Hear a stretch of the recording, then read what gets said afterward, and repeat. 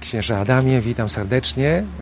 Jesteśmy w pięknej przyrodzie, ptaki śpiewają, drzewa oddychają. Znajdujemy się w obejściu księdza Adama, rodzinnym domu, wybudowanym jeszcze przez jego rodziców.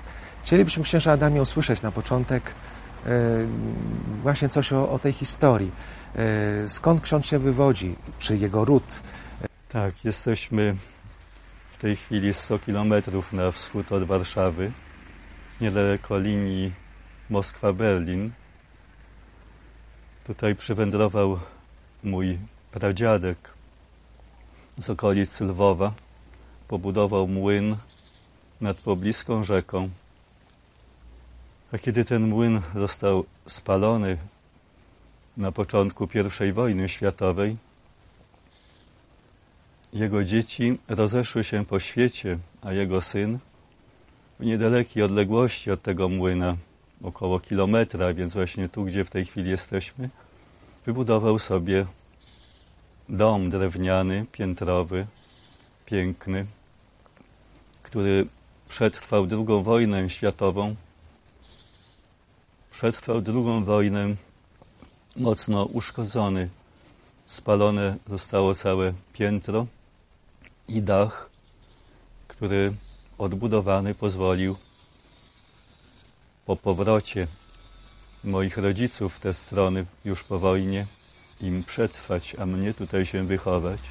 I ten właśnie stary drewniany dom był świadkiem moich przeżyć, wizji, które otrzymywałem od dziecka i w których dane mi było poznać całe swoje przyszłe życie z daleko posuniętymi szczegółami. Nie wiedziałem wtedy, że to jest przyszłość.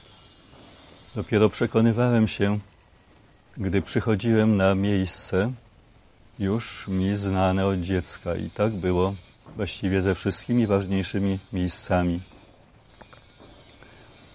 Wiem też, że to miejsce, w którym byłem od 3 roku życia, tu właśnie się wychowałem, będzie też ostatnim etapem mojej ziemskiej podróży. Tutaj właśnie w krótkim już czasie, znam porę roku, ma być moja dusza zabrana do nieba. Właśnie tu pobliski ogród ma stać się miejscem mojej ofiary, którą złożyłem Bogu i wiem, że została przyjęta. Dlaczego jako ksiądz tutaj znalazłem się? Chociaż mając 66 lat nie jestem jeszcze zgrzybiałym emerytem i mógłbym pracować w duszpasterstwie. Pracowałem w duszpasterstwie przez dość długie lata jako wikariusz parafii i przez prawie 10 lat jako proboszcz. Z ostatniej parafii poszedłem na studia doktoranckie w Katolickim Uniwersytecie Lubelskim i zakończyłem je w 1993 roku. Wtedy była promocja doktorska. Moja praca została wydana w Niepokalanowie. Praca, która jest poświęcona relacjom między Najświętszą Maryją Dziewicą a Duchem Świętym.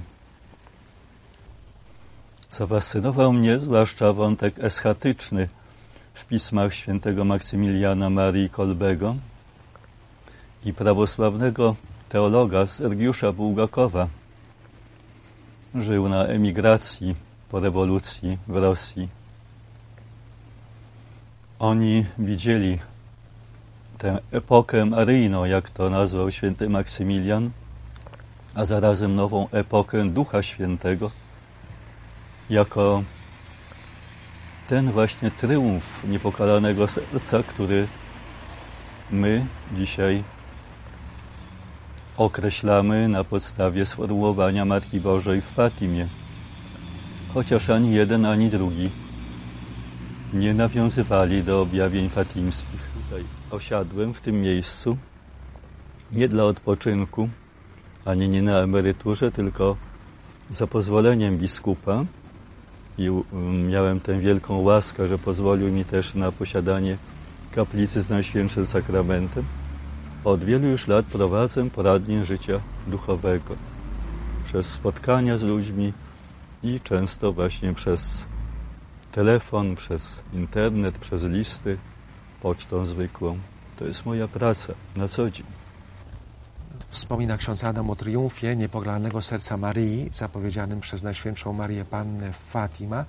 Także i tu, na ziemi polskiej, Pan Jezus wielokrotnie podkreślał siostrze Faustynie Kowalskiej, świętej Faustynie, o tym, że zbliża się Jego ostateczne przyjście i dlatego otwiera na oścież drzwi swego miłosiernego serca, aby kto będzie tylko chciał, mógł przez nie przejść i nie być zmuszonym do jakby wepchnięcia się w drzwi sprawiedliwości Bożej. Wracając do tego, chciałbym zapytać księdza doktora Adama, jak Kościół żył od samego początku, od zarania swoich dziejów, tą wiarą w paruzję Chrystusa i w Jego sąd ostateczny, który Jezus zapowiadał od samego początku, od chwili, kiedy rozpoczyna swą działalność publiczną, głosząc Ewangelię. Chyba nikt nie ma wątpliwości, że Kościół pierwotny żył atmosferą radosnego oczekiwania na bliski już powrót Pana. To zawołanie Maranata greckie było ich jakby powitaniem.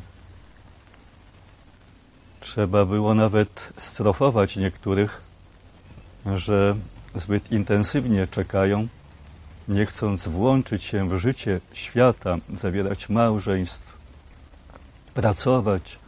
Znamy to z listu świętego Pawła.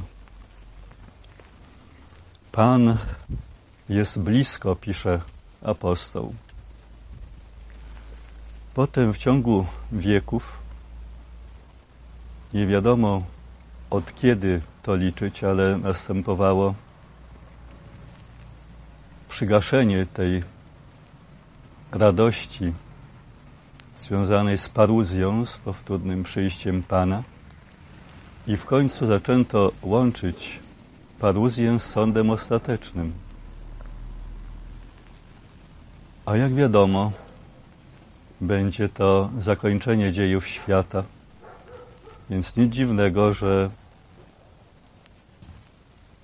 może zawierać w sobie wielką jakąś grozę, napięcie oczekiwania i nikt nie będzie z radością podnosił głowy ku niebu, lecz z jakimś lękiem i ten lęk znalazł wyraz nawet w pieśniach liturgicznych. Dzień gniewu pańskiego, prawda, słynny hymn Dies Irae. Jednak Chrystus Pan mówił o dwóch swoich przyjściach, najwyraźniej, a nie o jednym, tylko ostatecznym. Zapowiadając karę, która ma całą ludzkość oczyścić, całą ziemię, w kategoriach takich fizykalnych, mówiąc o trwodze narodów bezradnych wobec szumu morza, jego nawałnicy, o wielkim wstrząsie na niebie. Gwiazdy będą spadać, słońce nie da swojego blasku, księżyc się zaćmi. To wszystko będzie tak straszne, że ludzie będą mdleć, jak to powiedział, w oczekiwaniu wydarzeń zagrażających ziemi. Ponieważ na samym końcu ma ocaleć tylko niewielka garstka wierzących, otoczona przez czcicieli szatana, wypuszczonego z otchłani na ostatnią bitwę, to te wydarzenia opisywane przez Chrystusa nie bardzo miałyby sens, gdybyśmy je umieścili na samym końcu świata. Po co miałby nasz Pan przychodzić z taką grozą i wzbudzać lęk u tych, którzy i tak będą osaczeni, otoczeni, prześladowani. U ostatnich męczenników Jan Paweł II najwyraźniej odróżniał od siebie te dwa eschatyczne wydarzenia, na co wskazywałoby chociażby jego spotkanie z dziennikarzami w Fuldzie w Niemczech. Tam wyraźnie odwołał się do objawień fatimskich, o którego zresztą zapytano, i powiedział, że jego zdaniem nie należy ich teraz ujawniać, znaczy nie wydarzeń, tylko tej tak zwanej trzeciej tajemnicy ujawniać, ponieważ zawiera grozę w opisie swoim.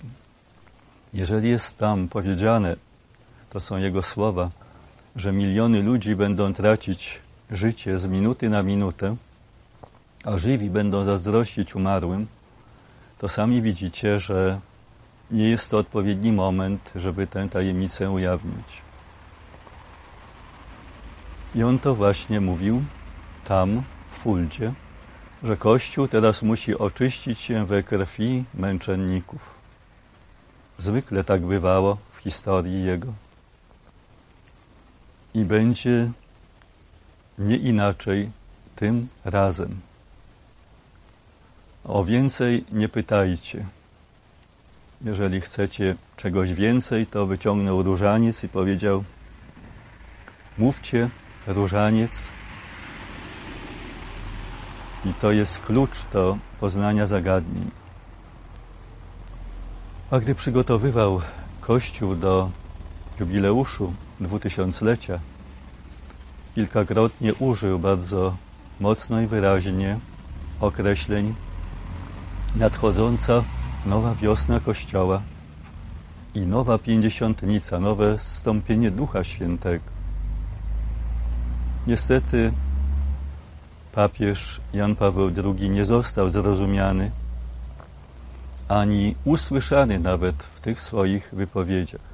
Zostały zupełnie zlekceważone i pominięte, tak jakby nic się nie miało stać, ponieważ hierarchia Kościoła do dzisiaj w nikłym procencie jest otwarta na przyjęcie tego orędzia o powtórnym przyjściu Pana, odrębnym od ostatecznego. Jest w stanie wyjść mu na spotkanie i zawołać Maranatha. Bardzo nieliczni. A dzisiaj Kościół podzielił się niejako na ten hierarchiczny, który czeka już tylko na sąd ostateczny, i na ten potężny jakby ruch oddolny, który opiera się na nie zawsze prawdziwych objawieniach charyzmatycznych i prywatnych. I przez tych proroków współczesnych pobudzony, podniecony, oczekuje w wielkim napięciu. I to nawet w napięciu, które wielu rozśmiesza, bo przygotowują sobie żywność, przygotowują jakieś przedmioty, które mają ich uchronić. Więc widzimy tu ten wielki rozdźwięk w Kościele. Nic więc dziwnego, że ja, który widziałem całą swoją przyszłość na tle przyszłości świata i ośmielałem się te rzeczy głosić w swoim otoczeniu, jestem tutaj właśnie w tym zacisznym miejscu, odsunięty od pracy w diecezji, w parafii, uznany za człowieka, który jest niecałkiem sprawny umysłowo, któremu coś tam się poprzestawiało w głowie, ponieważ głosi coś, co nie jest ogólnie przyjęte.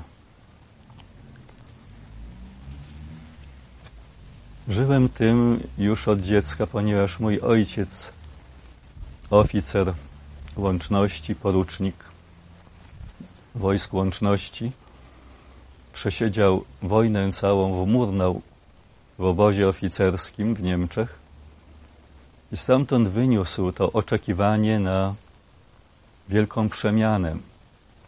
I to zaszczepił i mnie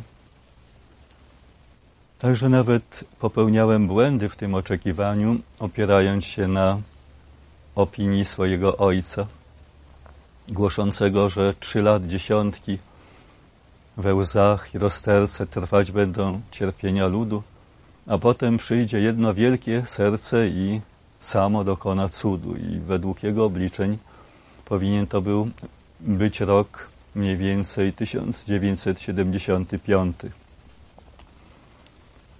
Kiedy nic się nie wydarzyło, był bardzo zaskoczony. No ale i jego syn, już wtedy ksiądz, odważył się wspomnieć w kilku miejscach o tej dacie. I od tej pory zaczęto mnie uważać za fałszywego proroka. Wspomniał ksiądz Adam o tej przepowiedni, że po 3 dziesiątkach lat, czyli lata 70., przyjdzie jedno serce i odnowi wszystko.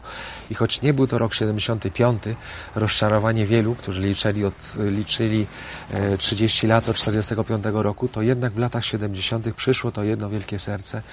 Jan Paweł II, prorok wzbudzony przez Boga i też wielki apostoł, dany Kościołowi jako dar Boży dla ludzkości, i on odnowił wszystko. Znajomość przyszłości pozwala mi na ocenę pism i wypowiedzi współczesnych proroków, korygowanie, odrzucanie nieprawdziwych, i z tym często ludzie się do mnie zwracają. Na ten temat muszę i wypowiadać się, i pisać. Ostatnio coraz więcej w internecie. Na ten temat też napisałem powieść, nie mogąc wystąpić wyraźnie jako teolog, który by te rzeczy głosił, gdyż byłbym od razu przekreślony. Ale uciekłem się do tego sposobu, zebrałem te wszystkie dane, które znamy częściowo z Apokalipsy, z wypowiedzi Pana Jezusa, z objawień maryjnych wielu ostatnich wieków, z tych wypowiedzi ostatnich charyzmatyków, ale też i to, co sam widziałem, przenoszony w przyszłość.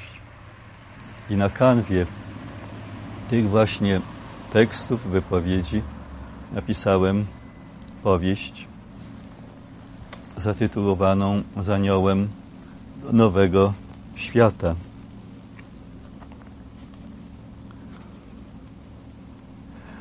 Musiałem ją napisać pod pseudonimem trochę dziwnym, który okazało się później, że odstraszał wielu ludzi. Iwan Nowotny. Ale dzięki temu nie było jakiejś kampanii przeciwko mnie skierowanej, która by zatrzymała, stłumiła tę powieść. Rozeszła się w wielu tysiącach po całym kraju. Potem dopisałem część drugą, Wejdź do radości, odnoszącą się już do samego końca świata rzeczywiście, do 3,5 roku przed końcem świata. I na końcu tej powieści jest opis mojej śmierci. A chociaż tam ją umieściłem, wcale nie znaczy, że pod koniec świata ma dopiero nastąpić.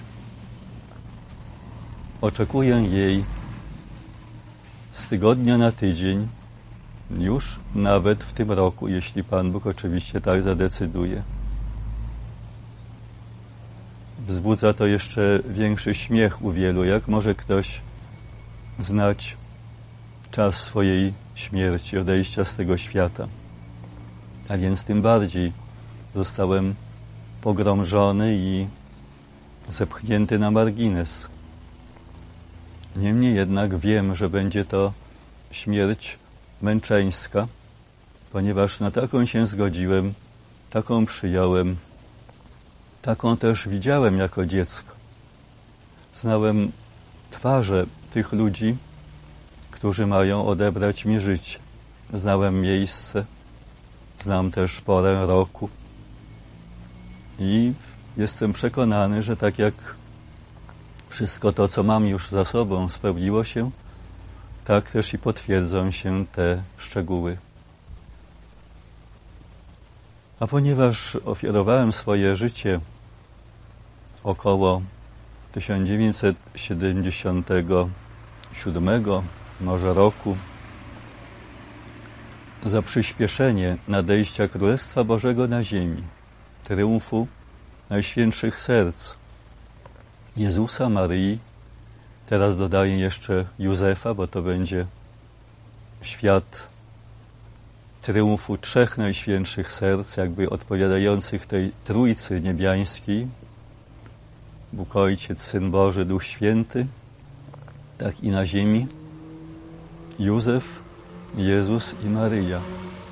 Skoro te wizje, choć niedoceniane, a nawet odrzucane, spełniały się zarówno w życiu osobistym księdza, jak i w życiu Kościoła, to skonkretyzujmy.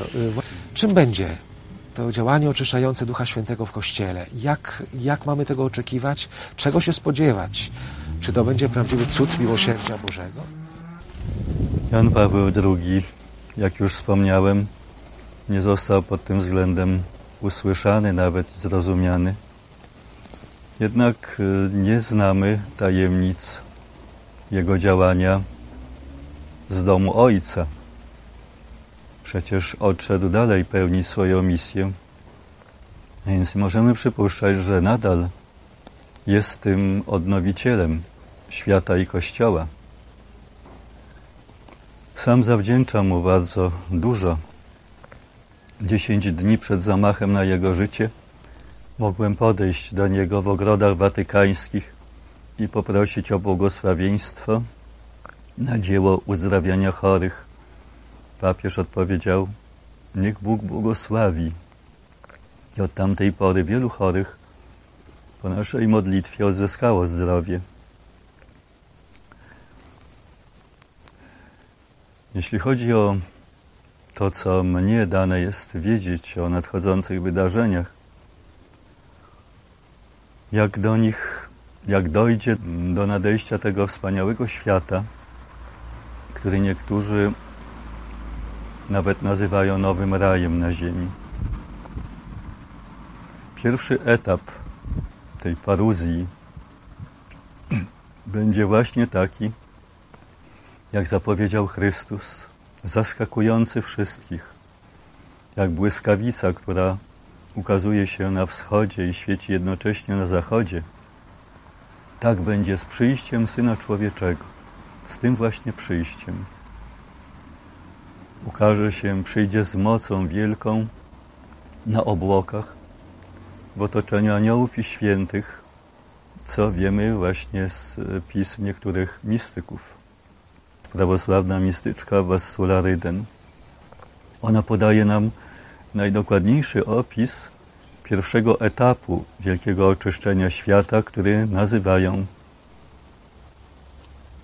ostrzeżeniem, po hiszpańsku aviso.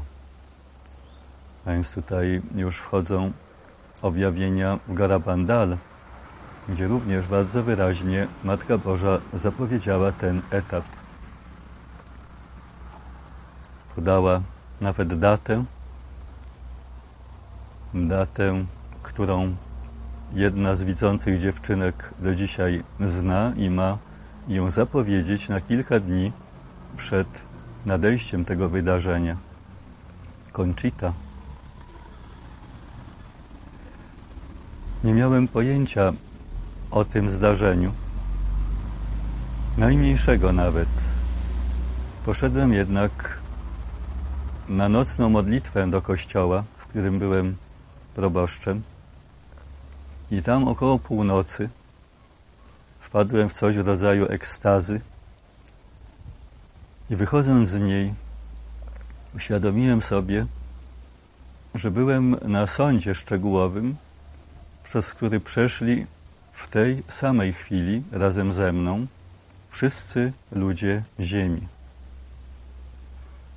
Było to tak wstrząsające, a jednocześnie tak realistyczne, że wyszedłem z kościoła i zacząłem się rozglądać na wszystkie strony, żeby znaleźć jakieś potwierdzenie tego.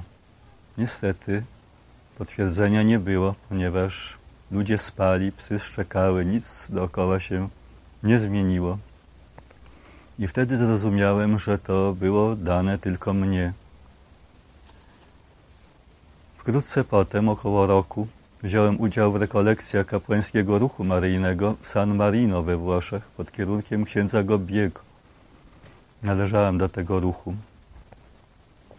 I tam od jednego z księży, był to Niemiec, otrzymałem w języku francuskim książkę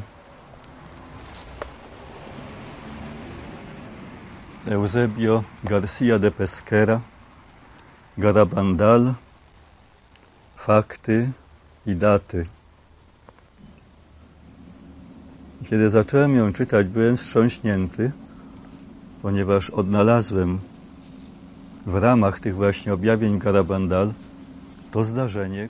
Paruzja będzie miała kilka etapów.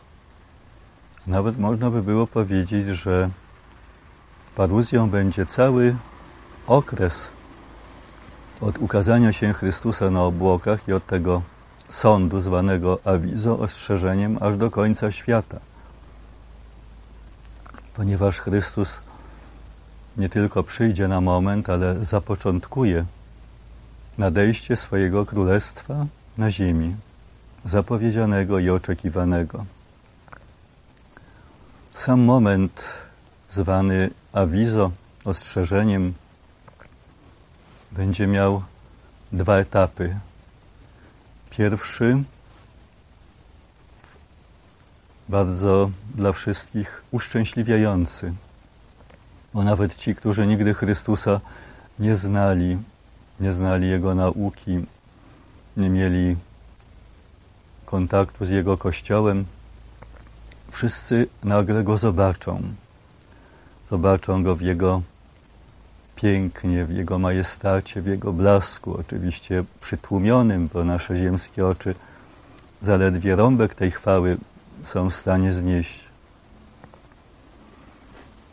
A za chwilę Chrystus wystąpi w roli sędziego. Będzie to ten sam sąd, który nazywamy szczegółowym i który związany jest z naszą śmiercią. Najprawdopodobniej obejmie on wszystkich ludzi od 8 roku życia, a więc i nasze życie całe od 8 roku, nasze dorosłych i dzieci, które już ten wiek ukończyły. Wszyscy zobaczą jakby film swojego życia, a życie nagle się zatrzyma, nie będzie nikogo obchodziło, gdzie się znajduje, jakie są zewnętrzne okoliczności, w których się znalazł. Będzie tylko zapatrzony w tę właśnie wizję, w ocenę swojego życia oczyma Boga. Ci, którzy będą przygotowani duchowo i którzy w tej chwili są w kontakcie bliskim z Chrystusem, żyją w Jego łasce, nie mają się czego obawiać.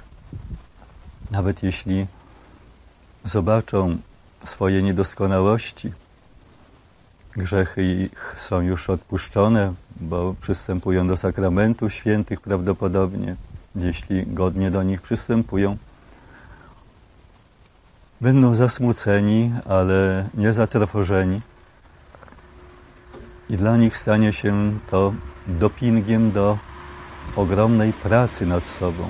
Skoro Ty, Boże, tak mnie kochasz i tego ode mnie oczekujesz, to ja teraz pragnę rzucić się w ten wir pracy, przemiany, pracy dla Ciebie, dla Twojego Królestwa.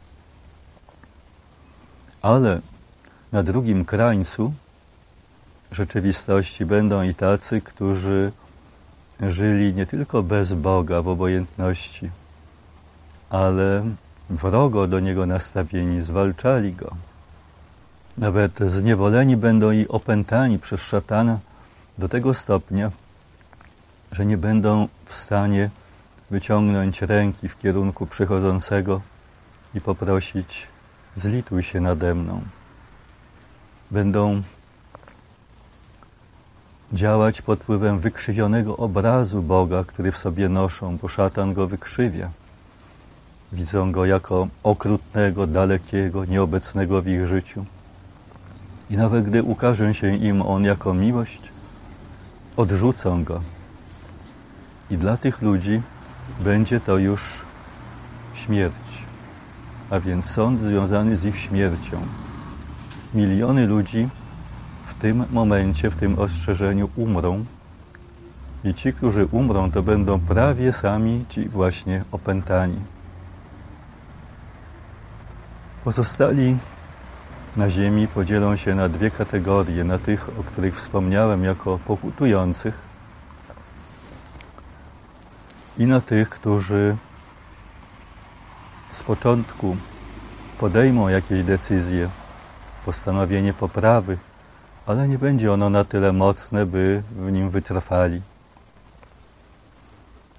Za chwilę szatan powróci, prowadząc 7 gorszych od siebie, jak powiedział Pan Jezus, i zechce doprowadzić do ich opętania do entej potęgi. I właśnie ci ludzie staną się prześladowcami Kościoła. Nadejdzie ten czas męczenników, o którym wspominał w Fuldzie Jan Paweł II. I w ich krwi ma się oczyścić Kościół. Nie będzie to długie prześladowanie, ponieważ po tym ostrzeżeniu około roku Pan Bóg interweniuje w dzieje świata i dokona cudu nazywanego w Garabandal i określanego w Medjugorju podobnie, cudu, który można przypuszczać, że będzie podobny do zstąpienia na ziemię obłoku, pod którym przebywali Żydzi w czasie wędrówki przez pustynię i który ich prowadził przez 40 lat.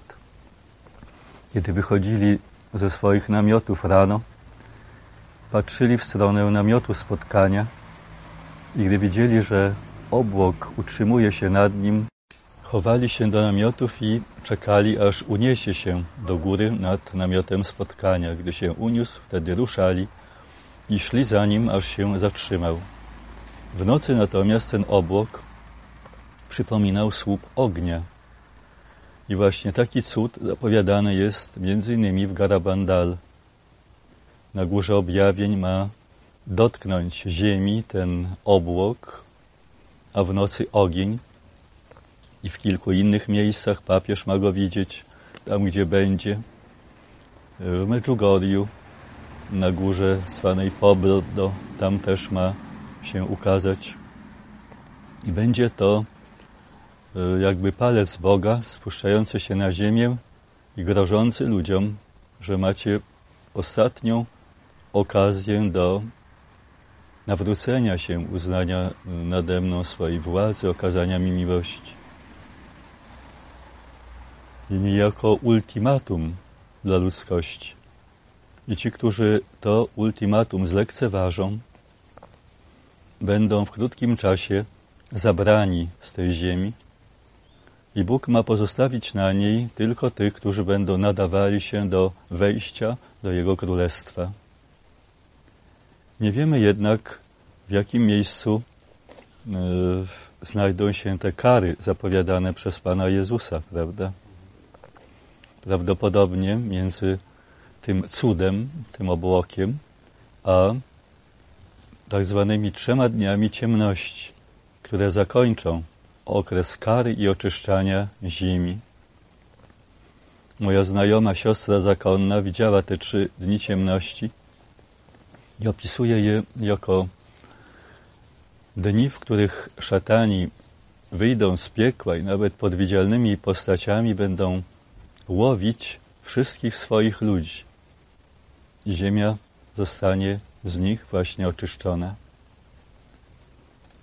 I prawdopodobnie właśnie te wydarzenia wspomniane także w nieujawnionej całkiem 3. tajemnicy fatimskiej.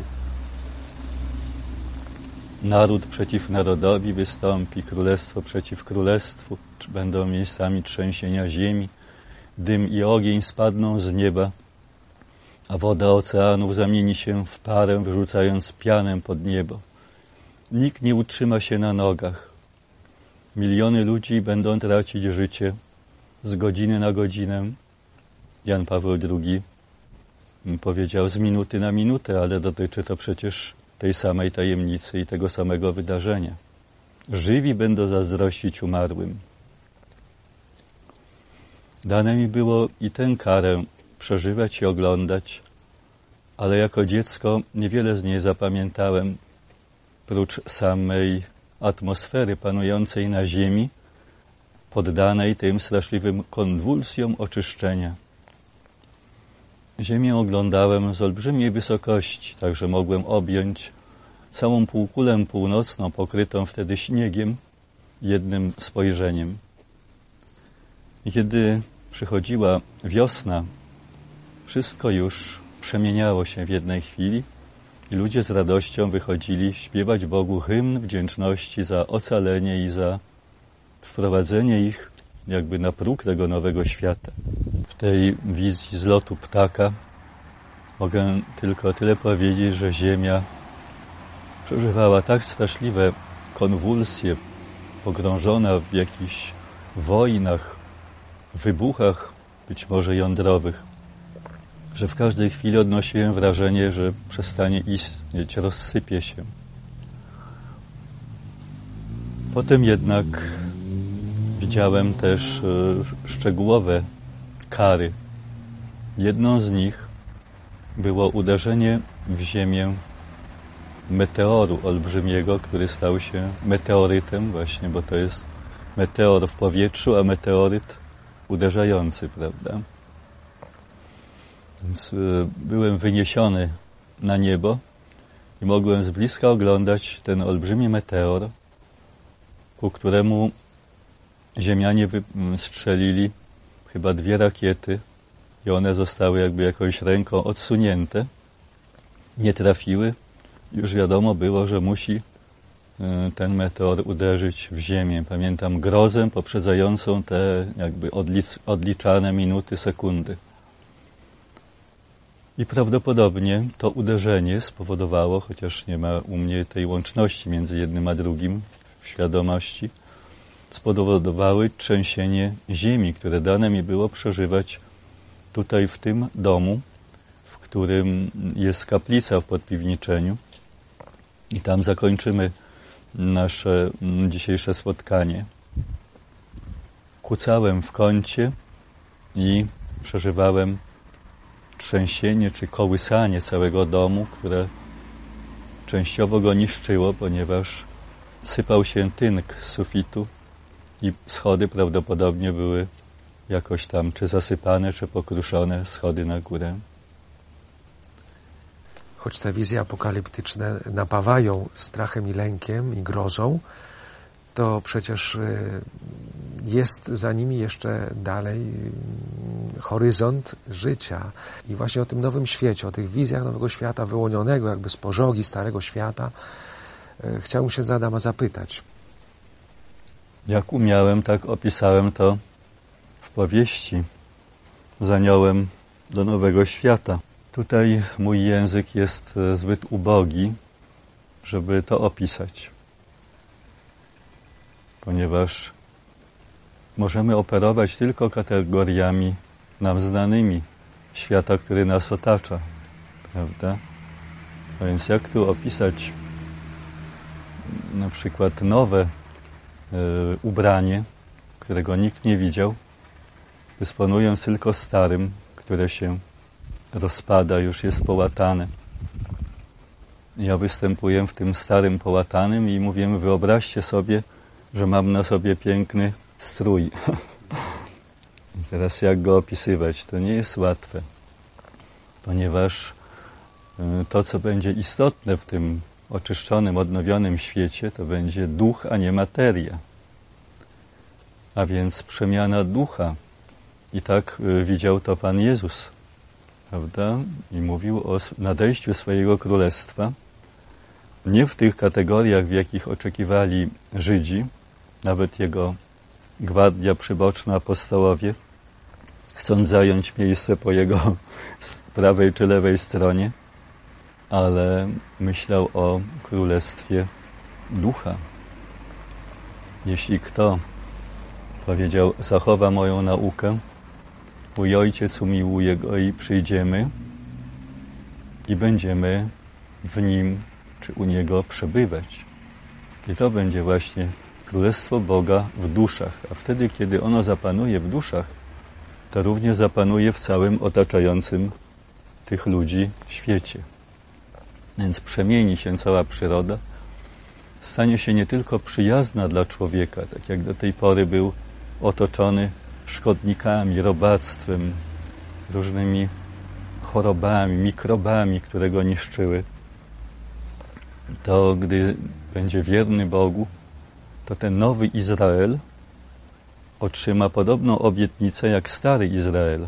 Prawda? Jeżeli będziecie mi posłuszni, to będę wam błogosławił. I to właśnie błogosławieństwo ukaże się w całym otaczającym nas w świecie. I w naszym stanie fizycznym, i w stanie przemieniającej się wokół nas przyrody.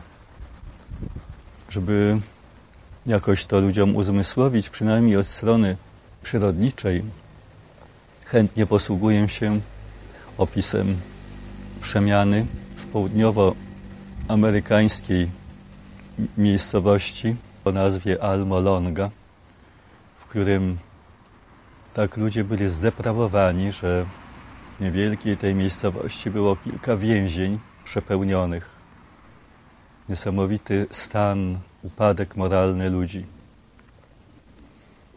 Zaczęło się od tego, że bandyci zagrozili pastorowi protestanckiemu z Almolongi śmiercią i kiedy już mieli go zabić, włożyli pistolet do ust, pistolet nie wystrzelił, bandyci go zostawili w spokoju i pastor zaczął przez wdzięczność Bogu za to ocalenie zbierać sobie grupkę ludzi. Nie było tam komu się modlić. Te zbory protestanckie były albo nie istniały, albo były puste całkiem. Ludzie zaczęli razem z nim się modlić o przemianę całej tej miejscowości. Dołączali do nich ci, którzy dawniej byli obojętni, z dala. Zaczęły się kościoły napełniać, zaczęli spotykać się w rodzinach. I w końcu doszło do tego po iluś latach, że więzienia przestały być potrzebne. Piszą tam, że istnieje ostatnie, ale i ono już ma być zamknięte. Natomiast ludzie tak się przemienili, tak się rozmodlili, zbliżyli do Boga, że nawet w życiu publicznym do Niego się przyznawali. I Bóg odpowiedział swoim błogosławieństwem.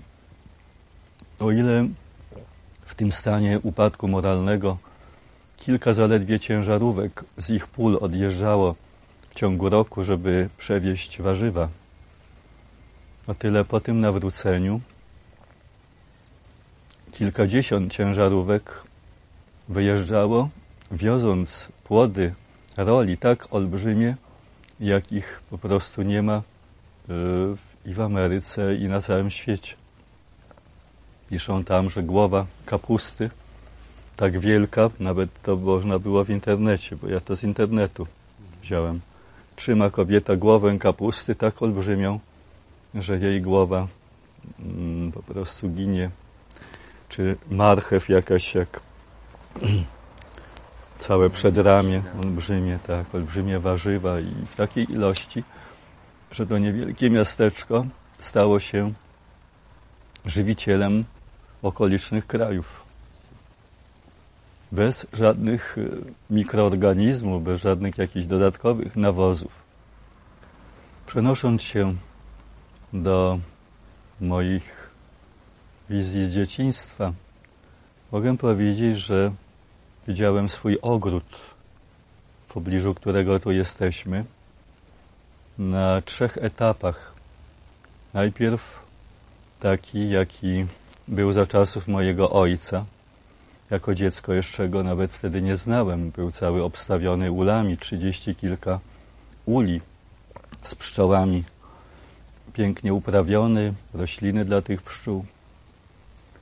Później widziałem go w zapaści całkowitej, tak jak jest teraz zarośnięty perzem, drzewa obumierające, drzewa chore na raka, już młode gałęzie rozpadają się, chorują. I wreszcie widziałem trzeci etap istnienia tego ogrodu właśnie już w Nowym Świecie. Był tak przepiękny, pocięty alejkami, ukwieconymi, ludzie pracujący z radością, różne nieznane mi zupełnie owoce z klimatu nie naszego, z klimatu śródziemnomorskiego przynajmniej, palmy jakieś rosnące. W Polsce ma się właśnie zmienić też klimat i na całym świecie ma być łagodnym. No i przede wszystkim istota tego nowego świata to, co określiłem jako podświetlenie materii duchem. To widziałem wiele razy. Nagle byłem tym zaskoczony, jak to może być. Mówiąc inaczej, z materii promieniuje tak potężny duch, jakiś świetlisty, jakby kolorowy, wznoszący nas ku Bogu, przepełniający radością, że nawet trudno to jest opisać, bo nie ma z czym tego zupełnie porównać. Tak jakby cała przyroda otaczająca nas świeci nowym blaskiem. Wyobrażam sobie, że jest to cząstka nieba, bo przecież niebo ma być też oświetlone nie słońcem, a duchem, prawda? Duchem miłości. Będzie tam słońce. Więc do takiego świata powinni ludzie teraz zmierzać. Nawet jeśli staną przed Bogiem w tym ostrzeżeniu, znajdą się na Jego sądzie, powinni mieć przed sobą tę wspaniałą perspektywę świata, do którego mają wkroczyć. Wkroczyć z radością, z tym wołaniem, z tym hymnem uwielbienia Boga za wielkie rzeczy, które im uczynił. Więc świat magnifikat, świat wielbiący Boga. Jeżeli nie będą mieli tego w perspektywie, to co się stanie, gdy nagle przyjdzie Chrystus jak błyskawica i spadnie na nich ten sąd, będą w niesamowitym popłochu, będą zagłębieni w jakimś poczuciu zła, nie będą w stanie wznieść w górę swoich serc. I to, co powiedział Chrystus, że Polska ma przygotować świat na powtórne Jego, czy ostateczne przyjście, bo to w zasadzie chodzi o to samo, z niej wyjdzie ta iskra przygotowująca. To właśnie jest coś niesłychanie ważnego i przypuszczam, że to, że my tu w tej chwili jesteśmy i o tym mówimy, bardzo bym pragnął, żeby to poszło w świat. Żeby to, co musiałem wycierpieć dla tej sprawy, jeszcze będę musiał wycierpieć poprzez tę swoją ostateczną ofiarę, przyniosło jakieś owoce. Może znalazłby się ktoś, kto by przetłumaczył nie tylko na hiszpański, ale i na angielski nawet, czy jakieś inne języki i posłał w świat, ponieważ odkryłem to swoje powołanie na końcu swojego życia, że właśnie Bóg po to mi to wszystko pokazywał, żebym teraz był świadkiem rzeczywistości, która ludziom jest jeszcze nieznana. Jestem świadkiem gotowym oddać życie po prostu za prawdziwość tego, co tu mówię. I biorę Boga na świadka, Boga, w którym żyjemy, poruszamy się, jesteśmy, który stwarza dla nas ten świat. Tak przez nas jeszcze chwilowo zepsuty, ale potem będzie stwarzał piękny. Biorę Boga na świadka, że to, co mówię, jest prawdziwe, na ile dane mi to było poznać, stwierdzić. Więc gdy będą ludzie nastawieni na przejście na drugi brzeg, po tej kładce ostrzeżenia, awizo, tego strasznego sądu, potem kary obejmującej całą ziemię z tymi trzęsieniami, z jakimiś wybuchami wulkanów, to będą zupełnie inaczej to przeżywać, będą przygotowani.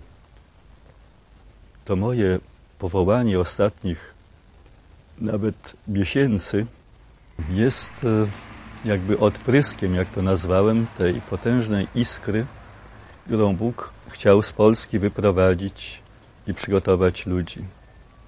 Może ona będzie podłączona do tego płomienia, któremu na imię Jan Paweł II z poświęceniem świata Bożemu miłosierdziu, najpierw niepokalanemu sercu Maryi, być może. Ale gorąco pragnę, by miało to znaczenie praktyczne. A reszta to już będzie z tamtej strony. Kiedy rzucą się na mnie ci prześladowcy, ci sataniści i z woli Bożej odbiorą mi ziemskie życie, obiecuję, że z tamtej strony będę pomagał wszystkim przez tę kładkę wejść do nowego świata. Wspomniał ksiądz Adam o tym, że musimy się przygotować na te piękne czasy, ale z drugiej strony z odwagą współpracować z Chrystusem, który zbawia, oczyszcza, uświęca swoją rodzinę ludzką. Dlatego nawiązując do wezwań, które Chrystus kierował zarówno do świętych, do mistyków w XIX-XX wieku, o to, że On potrzebuje ofiary, cierpień, potrzebuje modlitwy, żeby zbawiać, żeby móc kontynuować swoje dzieło uświęcania ludzi, oczyszczania ich z grzechów. Czego Chrystus oczekuje od nas w tym czasie? Jak mamy my sami przygotować się zarówno na lawizo, oczyszczenie, ostrzeżenie, jak ratować innych, którzy mogliby w tym czasie być zagrożeni utratą nadziei w Bogu, ufności w Nim, w Jego miłosierdziu, miłości. Co do pierwszej części pytania, jak my mamy osobiście się przygotować, odpowiem w ten sposób. Zrobić obrachunek ze swoim życiem i dostosować się do wymagań Chrystusa. Najprościej tak to można ująć. I wtedy, kiedy przyjdzie, nie będzie na nas patrzył groźnym wzrokiem, tylko się do nas uśmiechnie i nas pochwali.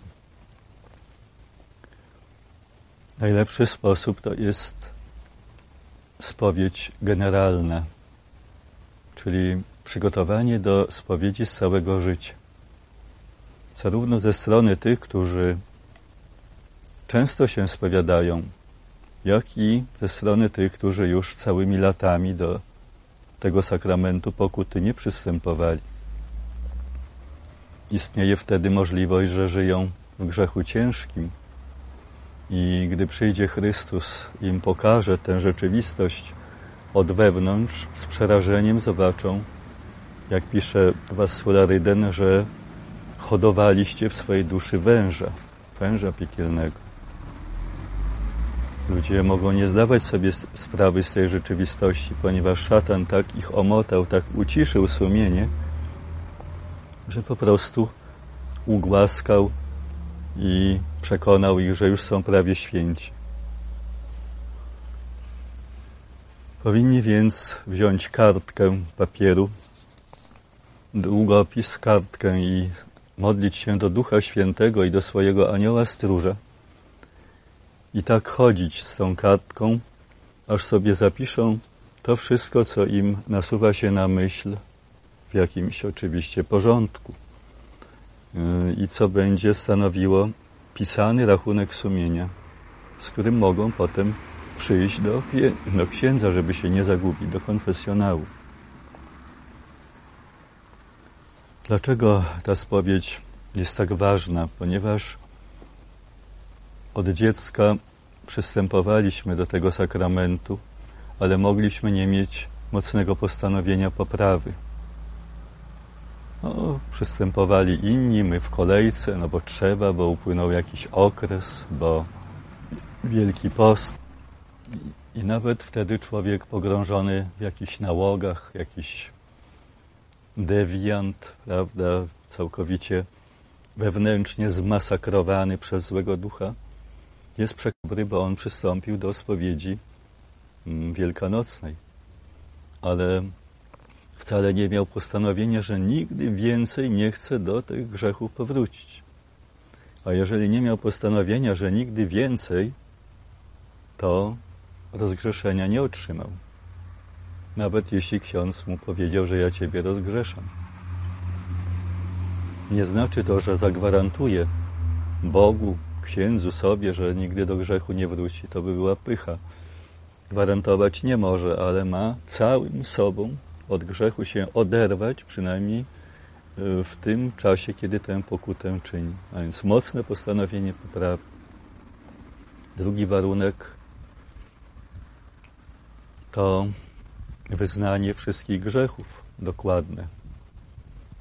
Każdy wie, że zatajenie grzechu ciężkiego powoduje, że rozgrzeszenia nie ma. Z jakichkolwiek powodów by to było. Ale też brak szczerego żalu. To jest częsty warunek, który powoduje, że nie ma rozgrzeszenia, mimo że ktoś przystąpił do konfesjonału. Nie ma u niego odniesienia do Chrystusa, którego udręczył, którego torturował swoimi grzechami. On idzie i zwraca się do księdza. I tak jakby sobie przy stoliku siedzieli. Proszę księdza, ja robiłem to i owo tyle lat temu i tak sobie zupełnie nie wie, gdzie jest. A przecież sakrament pokuty to jest przyjście na Golgotę, pod krzyż Chrystusa, z Jego ran wszystkich spływa na mnie krew Odkupiciela. To jest obmycie się we krwi baranka. I to jest przyjście do Odkupiciela i przeproszenie Go za te rany, które ja Mu zadałem swoimi grzechami. Każdy człowiek na swój sposób Go jakby torturował. A więc szczery żal. Dlatego przed każdą spowiedzią musi być głębokie zanurzenie się w męce Chrystusa, rozważanie jakichś jej szczegółów, żeby się do tego żalu pobudzić. Z takim nastawieniem: Panie, ile ja Ciebie kosztowałem, tylko Ty jeden wiesz. Ja tego nie wiem, ja Cię przychodzę za to przeprosić. To jest Twoja tajemnica. Gdybyś mi to pokazał, to ja bym prawdopodobnie umarł tutaj z przerażenia. Gdybyś mi pokazał rany, które ja Tobie własną ręką zadałem. Zadośćuczynienie Panu Bogu i bliźniemu może się rozciągnąć na dłuższy czas, nawet jeżeli ktoś nie zdążył na ziemi, to na czyściec po śmierci, prawda?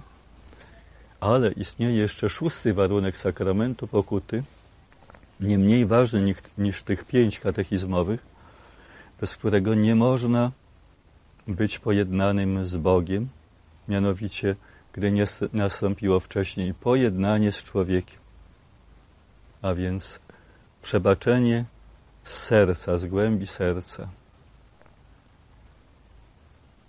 Wiadomo, że może ktoś całymi latami trwać w niezgodzie z kimś i nie zrobił dostatecznie dużo, żeby temu komuś przebaczyć. A może i potrzebuje go przeprosić. Prawda? To są 2 różne rzeczy. Przebaczam, jeśli ja czuję się całkowicie niewinny. Z serca Ci przebaczam, a więc jeśli przebaczyłem, to Cię traktuję tak, jakbyś był moim przyjacielem, a nie wrogiem. Odzywam się do Ciebie z miłością. A drugie to jest to, że ja zawiniłem i ja muszę Cię poprosić o przebaczenie. Czyli przepraszam Cię. Przebaczam i przepraszam. Dopiero kiedy to zostało rozwiązane z ludźmi, możemy przyjść do Boga. No a tutaj są straszliwe rany, które sobie zadawali ludzie nawzajem i idą bez rozwiązania tych problemów i nawet przyjmują Pana Jezusa w komunii świętokradzkiej całymi latami. Mogą wtedy zobaczyć stan swojej duszy z przerażeniem. Dlatego też teraz, dopóki jeszcze Chrystus nie wyświetlił tego filmu całego życia, sami powinni się nad tym zastanowić i te warunki wypełnić. Więc to jest odpowiedź na pierwsze pytanie, jak przygotować się osobiście. Wynagrodzić też, prawda, jakieś krzywdy komuś wyrządzone, bo potem nie będzie okazji, nie będzie pieniędzy, nie będzie tego świata, z którego mogliśmy czerpać. Zostaniemy z pustymi rękami. O tym nie mówiłem, ale tak właśnie ludzkość wejdzie do nowego świata. Wejdzie pokornie, wejdzie pochylona przed Bogiem, ale z pustymi rękami, ponieważ Pan Bóg jej pozabiera wszystkie te zabawki, którymi do tej pory swoje życie napełniła, z internetem włącznie, z filmami, ze wszystkimi sieciami energetycznymi, transportowymi i tak dalej. Ziemia cicha, ziemia pogrążona w modlitwie i ziemia ukochana przez człowieka, który będzie musiał w niej zanurzyć swoje ręce z szacunkiem, grzebać w niej, żeby wyhodować jakieś roślinki i nimi się żywić, bo nie będzie żadnego sklepu, ani hurtowni, do której można by było pójść. Tak będzie ludzkość zaczynać to życie w nowym świecie od prymitywu, od dzielenia się wszystkim, co tylko ktoś będzie miał. Ty masz pudełko zapałek, przecież nie ma sklepu, do którego mogę pójść. Aha, to mogę prosić się o jedną zapałkę, prawda? Czy też masz latarkę, którą można napędzać ręcznie i ona świeci, potrzebuje. I będą chodzić jedni do drugich i pytać, czy masz to, a może byś tego potrzebował, i będą się ze sobą dzielić. No, więc wracam do tego, jak mamy pomóc przygotować się innym do wejścia w tę paruzję. Matka Boża w Fatimie powiedziała nam to dostatecznie jasno. Pokazuję dzieciom piekło. I właśnie wielu ludzi zobaczy na tym sądzie piekło, na które sobie zasłużyli. Inni mają zobaczyć czyściec, a nieliczni niebo, czyli każdy zobaczy w tym awizo, w tym ostrzeżeniu to miejsce, na które sobie zasłużył przez jakiś moment. Więc Matka Boża pokazuje dzieciom piekło, a jednocześnie swoje serce poprzebijane kolcami grzechów. Powiedziała, widzieliście piekło, do którego idą tysiące grzeszników, ponieważ nie ma komu za nich ofiarować się i modlić, czyli ofiarowanie postawiła na pierwszym miejscu. I dane mi było to właśnie przeżyć, wejść głęboko w tajemnicę krzyża, naszego krzyża apostolskiego, który mamy podjąć na rzecz naszych bliźnich stojących nad przepaścią wiecznej zagłady. I ponad 20 lat temu, kiedy spotykałem się z chorymi, miałem mszę świętą co miesiąc dla chorych. Udzielałem mi tego błogosławieństwa w oparciu o to, które otrzymałem od Jana Pawła II. Był pełen Kościół ludzi. Od tamtego czasu zacząłem dla ludzi pisać. Właśnie dla tych, którzy niosą cięższy krzyż, jak mają rozpoznać jego wartość, jak uczynić go krzyżem apostolskim. My wszyscy mamy w swojej naturze to, że jesteśmy wielkimi egoistami. Jesteśmy, używam tego obrazu, jak staw, do którego dopływa jakąś stróżką woda, a wypływa z drugiego krańca kropelkami i nie ma przepływu i w tym stawie to wszystko cuchnie, zarasta, aż po iluś latach ze stawu robi się bagno, później torfowisko i łąka. Człowiek, każdy jest powołany nie tylko do tego, by sam zasłużył sobie na wieczne zbawienie, ale żeby innym pomógł tam do nieba się dostać. A może pomóc im poprzez swoją miłość, a z kolei nie ma miłości bez ofiary. Więc każdy krzyż, który podejmuje jakikolwiek człowiek, musi stawać się coraz bardziej apostolski, czyli na rzecz innych. Nie tylko ma go za sobą wlec narzekając, już nie daję rady. Nawet Bóg jest taki okrutny, niektórzy mówią, że dopuszcza na mnie takie cierpienia, bo nie widzą tych zasług, które mogliby zobaczyć od strony nieba i dlatego jest tak ludziom ciężko. Zacząłem pisać i nazwałem ludzi, którzy się wokół mnie gromadzili, zjednoczeniem dusz ofiar. Dusze ofiary to jest określenie znane w mistyce, prawda, już od wielu lat, w różnych językach. Ci ludzie potrafili to zrozumieć. Napisałem 5 zeszytów dla nich, zatytułowanych właśnie Zjednoczenie dusz ofiar. Ale mojemu biskupowi się te zeszyty nie spodobały. Musiałem je przepracować i chyba dobrze, bo wydałem je już w postaci książkowej w znanym wydawnictwie Michalineum księży Michalitów. W 2 tomikach zatytułowałem W szkole krzyża. Cały pierwszy tomik jest poświęcony naszemu osobistemu krzyżowi. Jak go zrozumieć, jak go podjąć. Jest tutaj nowenna przygotowująca do podjęcia osobistego krzyża, krzyża apostolskiego. A drugi tom to są różne problemy, które wynikają z moich spotkań z ludźmi w poradni życia duchowego, którą prowadzę.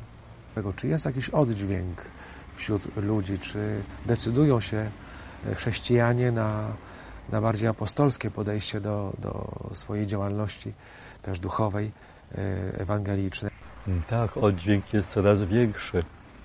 Ostatnio, mogę powiedzieć, narasta lawinowo, ponieważ zostałem zaproszony na stronę internetową z moich przyjaciół, która ma wielu czytelników i tysiące ludzi czytają te moje wpisy, a nawet te moje książki. Książka w Szkole Krzyża też została umieszczona w internecie. Nazwałem tych ludzi ostatnio ziemskimi aniołami krawędzi w nawiązaniu do kalendarza anielskiego, ale zdążyłem jeszcze w nim przeczytać opis kilku aniołów. Między innymi anioła dnia mojego urodzenia, czyli świętego Anaela, którego obrałem sobie za przewodnika po tym nowym świecie w swojej powieści. Ale też pamiętam opis potężnego, ciemnego jakby anioła krawędzi, mocarza, który bez przerwy unosi się na krawędzi między momentem śmierci a momentem ostatecznego nawrócenia. Kiedy waży się los grzesznika i kiedy już, tak jak Gloria Polo w tej swojej słynnej książce Trafiona przez piorun, prawda, zawiśnie jakby za jedną nogę nad tą przepaścią piekła i widzi, na co sobie zasłużył, jeszcze jest moment, kiedy może się nawrócić. I ten anioł, kiedy jest jakakolwiek szansa na nawrócenie, chwyta go w objęcia i jeszcze wynosi z tej przepaści piekielnej na sąd Boży, bo już cofnąć się nie może, bo śmierć nastąpiła. Ale jeszcze ten sąd dla niego wypada, jakby to powiedzieć, na plus, prawda? W ostatniej chwili. Z tych ludzi, którzy ofiarują siebie, swój codzienny krzyż, a nawet swoje życie w zjednoczeniu z ofiarą Chrystusa, za tych, którzy w krótkim czasie staną na sądzie szczegółowym, a to będą wszyscy ludzie ziemi, zachęcam właśnie tych, którzy to potrafią zrozumieć, żeby się za nich ofiarowali. I mam takie orędzie, które otrzymałem od Matki Bożej dla siebie osobiście. Ty teraz nie proś Boga o wiele, ale proś o wszystko. O wszystko. Czyli nie ma znaczenia, czy ty modlisz się o nawrócenie bliskich ze swojej rodziny, czy modlisz się o nawrócenie 7 miliardów ludzi, którzy są na ziemi. bo Bóg jest niewyczerpany w swoich darach i dla Niego nie sprawia różnicy obdarzyć łaską kilku osób czy kilku miliardów. A więc my mamy mieć w tej chwili poszerzone serce na miliardy ludzi, żeby za nich modlić się o ich nawrócenie i żeby za nich tę ofiarę swoją składać. I te dusze ofiary teraz stają w szeregu, bardzo mocno wchodzą na tę drogę, próbują jedni drugim to przekazywać i myślę, że ten ruch się poszerza. Gdyby objął jeszcze inne kraje, byłoby wspaniale. Ludzie wprawdzie słyszą naukę o krzyżu, bez którego do nieba wejść nie można, ale gdyby wiedzieli, że w najbliższym już czasie wielu może być uratowanych przez ich ofiarę, bo ten moment sądu się zbliża, to by zdobyli się na heroizm. A więc nie prowadziliby takiego zwykłego życia, aby tylko przeczołgać się przez te swoje różne wydarzenia życiowe, tylko rzuciliby się w wir apostolstwa poprzez swoją ofiarę. Jestem przekonany, że bliska już moja śmierć, o której wiem, będzie ludziom potrzebna. Że ona jeszcze bardziej ich zmobilizuje do tej ofiary i zobaczą, że to, co mówił ten biedny, na wsi mieszkający, dawniej nikomu nieznany ksiądz, jest potwierdzone pieczęcią ofiary, którą Bóg od niego przyjął. I jestem przekonany na 100%, że w tej chwili Bogu potrzebna jest bardziej moja śmierć niż moje życie. Czyli dopełniam już, pisząc, rozmawiając tak jak tu w tej chwili, wypełniam to wszystko, co mi było dane i nie będę tu już potrzebny. Moją śmierć nazwałem wejściem do radości. I tak zatytułowałem drugą część swojej powieści, ponieważ widziałem, jak wielkie szczęście będzie wiązało się właśnie z tym momentem śmierci. Jak w rękach Matki Najświętszej moja dusza poszybuje przed tron trójjedynego Boga. I było to dla mnie najbardziej wstrząsające spotkanie z Bogiem w całym moim życiu. Chociaż później też miewałem takie spotkania. Gdy miałem kilkanaście lat, byłem przeniesiony na próg nieba i wprowadzony do krainy, w której nie istnieje czas ani przestrzeń. Ale właśnie moment śmierci. Jestem skoncentrowany nie na samym doświadczeniu cierpienia, męczeństwa, ale całym duchem, z radością wznoszę się już teraz ku temu szczęśliwemu finałowi. Na tej podstawie pisałem o męczeństwie jako o czymś, co powinno być dla ludzi upragnione, a nie zatrważające. W internecie w ostatnim czasie napisałem do kapłanów, którzy powinni przygotować się na męczeństwo, ponieważ ci opętani, ci sataniści w nich przede wszystkim uderzą. Jest tam też zachęta, to jest bardzo ważny moment, do ludzi w parafiach, którzy chcą uchronić swoich księży od śmierci, a kościoły od profanacji, żeby zorganizowali w tych parafiach nieustający różaniec w dzień i w nocy. Matka Boża daje nam broń ochronną, broń obronną i jeżeli uda się zorganizować takie społeczności różańcowe, grupy, to sataniści nie będą mogli tak wtargnąć do tego kościoła i go zniszczyć. Więc w tej chwili ludzie powinni się zacząć do tego już przygotowywać przez osobiste nawrócenie, przez podjęcie ofiary w każdej mszy świętej. Jak wypowiadam te słowa Chrystusa nad chlebem i winem z drugiej modlitwy eucharystycznej. On to, gdy dobrowolnie wydał się na mękę, odnoszę to i do siebie. No i trzecia rzecz, niech jako apostołowie bronią swoich parafii, swoich kapłanów, bo przyjdzie czas, kiedy znaleźć księdza będzie bardzo trudno. Księże Adamie, jesteśmy bardzo, ale bardzo wdzięczni za poświęcenie nam tych kilku godzin czasu, w czasie którego wprowadził nas ksiądz w misteria, tajemnice przyszłości, tak bliskiej już, ale też i naszego życia duchowego. I dziękujemy Panu Bogu przede wszystkim, że nam pobłogosławił w czasie tego wywiadu, rozmowy i pogodą, i słońcem, i tą przyrodą, która nas otaczała, i komarami, które nas też do jakiejś ofiary wzywały, oddania krwi duchowo i fizycznie za drugich. I chcielibyśmy poprosić księdza Adama na koniec o to, żeby swoim kapłańskim, duszpasterskim sercem objął nas i świat cały, Kościół cały.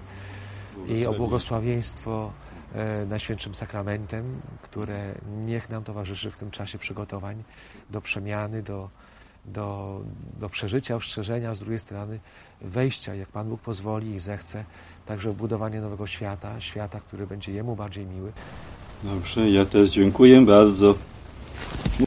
Vamos na capilla.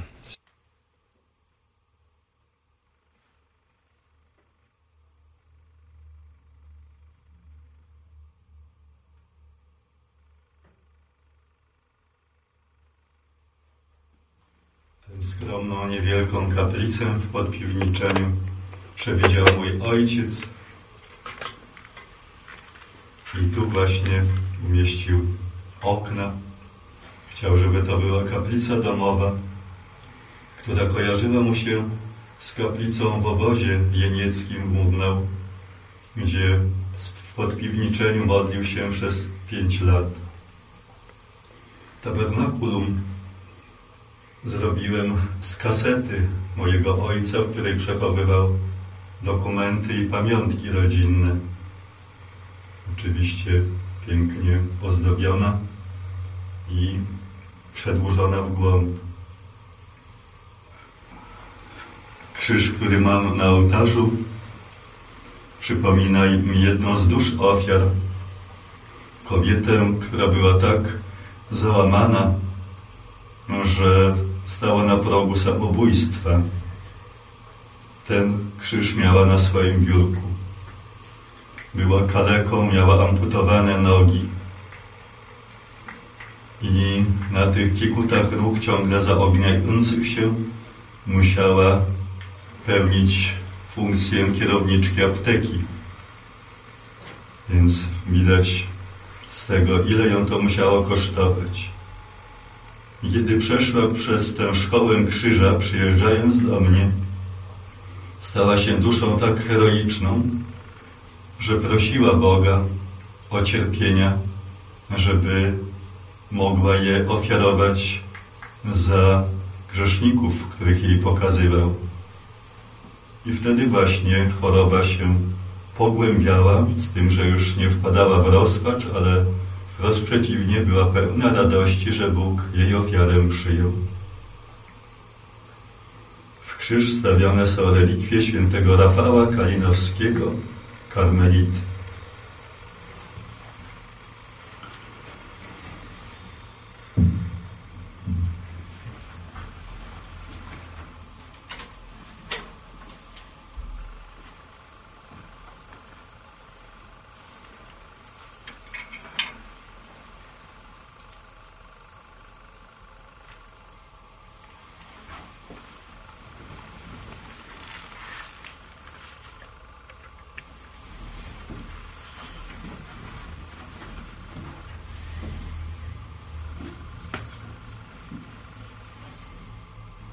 Wielbimy Cię, Panie Jezu Chryste, w tym miejscu tak ukrytym, samotnym i cichym, w miejscu, które traktuję jak ciemnicę, albo inaczej więzienie, w którym przebywałeś w Jerozolimie, oczekując na sąd i wyjście na Golgotę.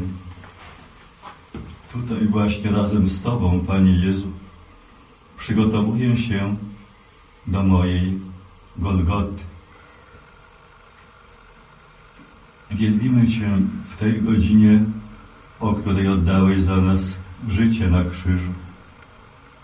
Jakie to wspaniałe i charakterystyczne, że właśnie w tej chwili możemy tu być. W tej godzinie Twego miłosierdzia, gdy skonałeś na Golgocie, w ranach Twoich, szczególnie w ranach Twego serca, ukrywamy całą ludzkość, pielgrzymującą przez ziemię i cierpiącą w czyśćcu. W szczególny sposób zanurzamy w ranach Twoich i przyprowadzamy do strumieni Twojej krwi tych, którzy będą w niedługim już czasie przeżywać sąd nad sobą, sąd szczegółowy zwany ostrzeżeniem w czasie Twojej paruzji. Zwracamy się do Ciebie, nasz Panie, słowami litanii, którą dane mi było napisać. Litanii oczekujących powrotu swego Pana. Jest bardzo długa, ponad 60 wezwań. A więc błagamy, daj nam ufność, byśmy się nie bali, choćby zatrzęsła się ziemia i góry w czasie Twego przyjścia zapadły się w otchłań morza. Chryste króluj, Chryste zwyciężaj.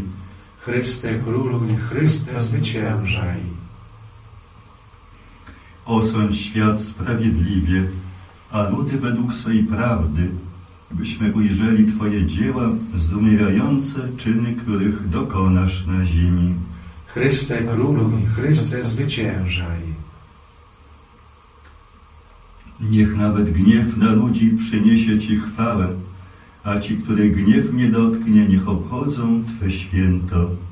Chryste króluj, Chryste zwyciężaj. Uśmierz wojny aż po krańce ziemi, skrusz łuki i włócznie, a tarcze spal ogniem. Chryste króluj, Chryste zwyciężaj.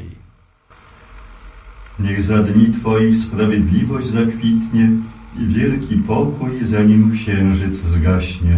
Chryste króluj, Chryste zwyciężaj. Niech wilk się pasie razem z barankiem, a dawne dzieje nawet niech na myśl nie przyjdą. Chryste króluj, Chryste zwyciężaj.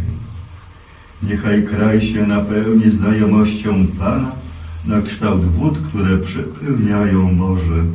Chryste króluj, Chryste zwyciężaj. Zabierz nam serce kamienne, a daj nam serce z ciała.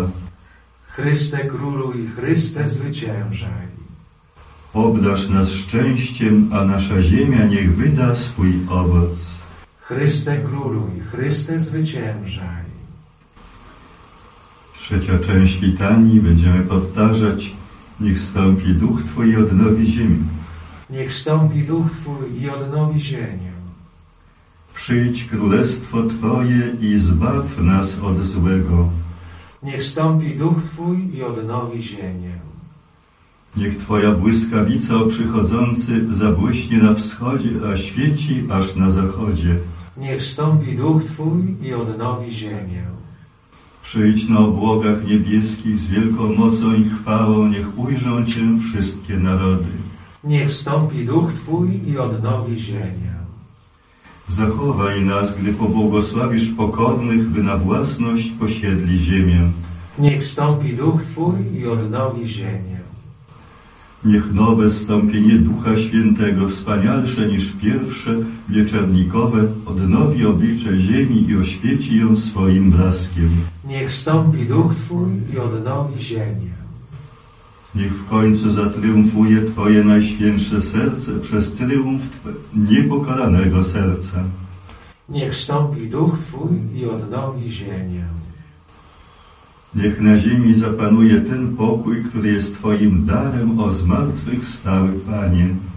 Niech stąpi duch Twój i odnowi ziemię. Niech okręt Twojego Kościoła przy kolumnach Eucharystii oraz Maryi będzie bezpieczny od napaści wrogów. Niech stąpi Duch Twój i odnowi ziemię. Niech Kościół wejdzie w swoją nową wiosnę, a młodzież jego nadzieja niech odważnie dąży do świętości. Niech stąpi Duch Twój i odnowi ziemię. Niech drugie Twoje przyjście będzie ustanowieniem w świecie Twego Królestwa sprawiedliwości, miłości i pokoju. Niech stąpi Duch Twój i odnowi ziemię. Boże, który nie chcesz śmierci żadnego grzesznika, lecz żeby się nawrócił i miał życie, pokornie Cię błagamy, spójrz na nas okiem Twego miłosierdzia i wypełnij swoje odwieczne obietnice. Odnów mocą Twego Ducha Świętego oblicze ziemi, a swojemu Kościołowi daj nową wiosnę, aby pokorny, czysty i święty cieszył się triumfem Najświętszego Serca Jezusa oraz niepokalanego serca Maryi przez Chrystusa Pana naszego. Amen. Pobłogosław, Panie Jezu, wszystkim, którzy oczekują Twojego powtórnego przyjścia, którzy wołają Maranata, przyjdź Panie, którzy mają nadzieję, ale i tym, którzy jej nie mają, i tym, którzy Cię jeszcze nie znają. Błogosław duszom ofiarom, ziemskim aniołom krawędzi w tej godzinie swojej śmierci na krzyżu. Spraw, aby prowadzili życie heroiczne, żeby ich sieć ofiary, szeroko zarzucona po całej ziemi, zdobyła dla Ciebie miliardy serc. Boże, Ty w Najświętszym Sakramencie zostawiłeś nam pamiątkę swej męki. Daj nam taką czcią otaczać święte tajemnice ciała i krwi Twojej, abyśmy nieustannie doznawali owoców Twego odkupienia, który żyjesz i królujesz na wieki wieków. Amen.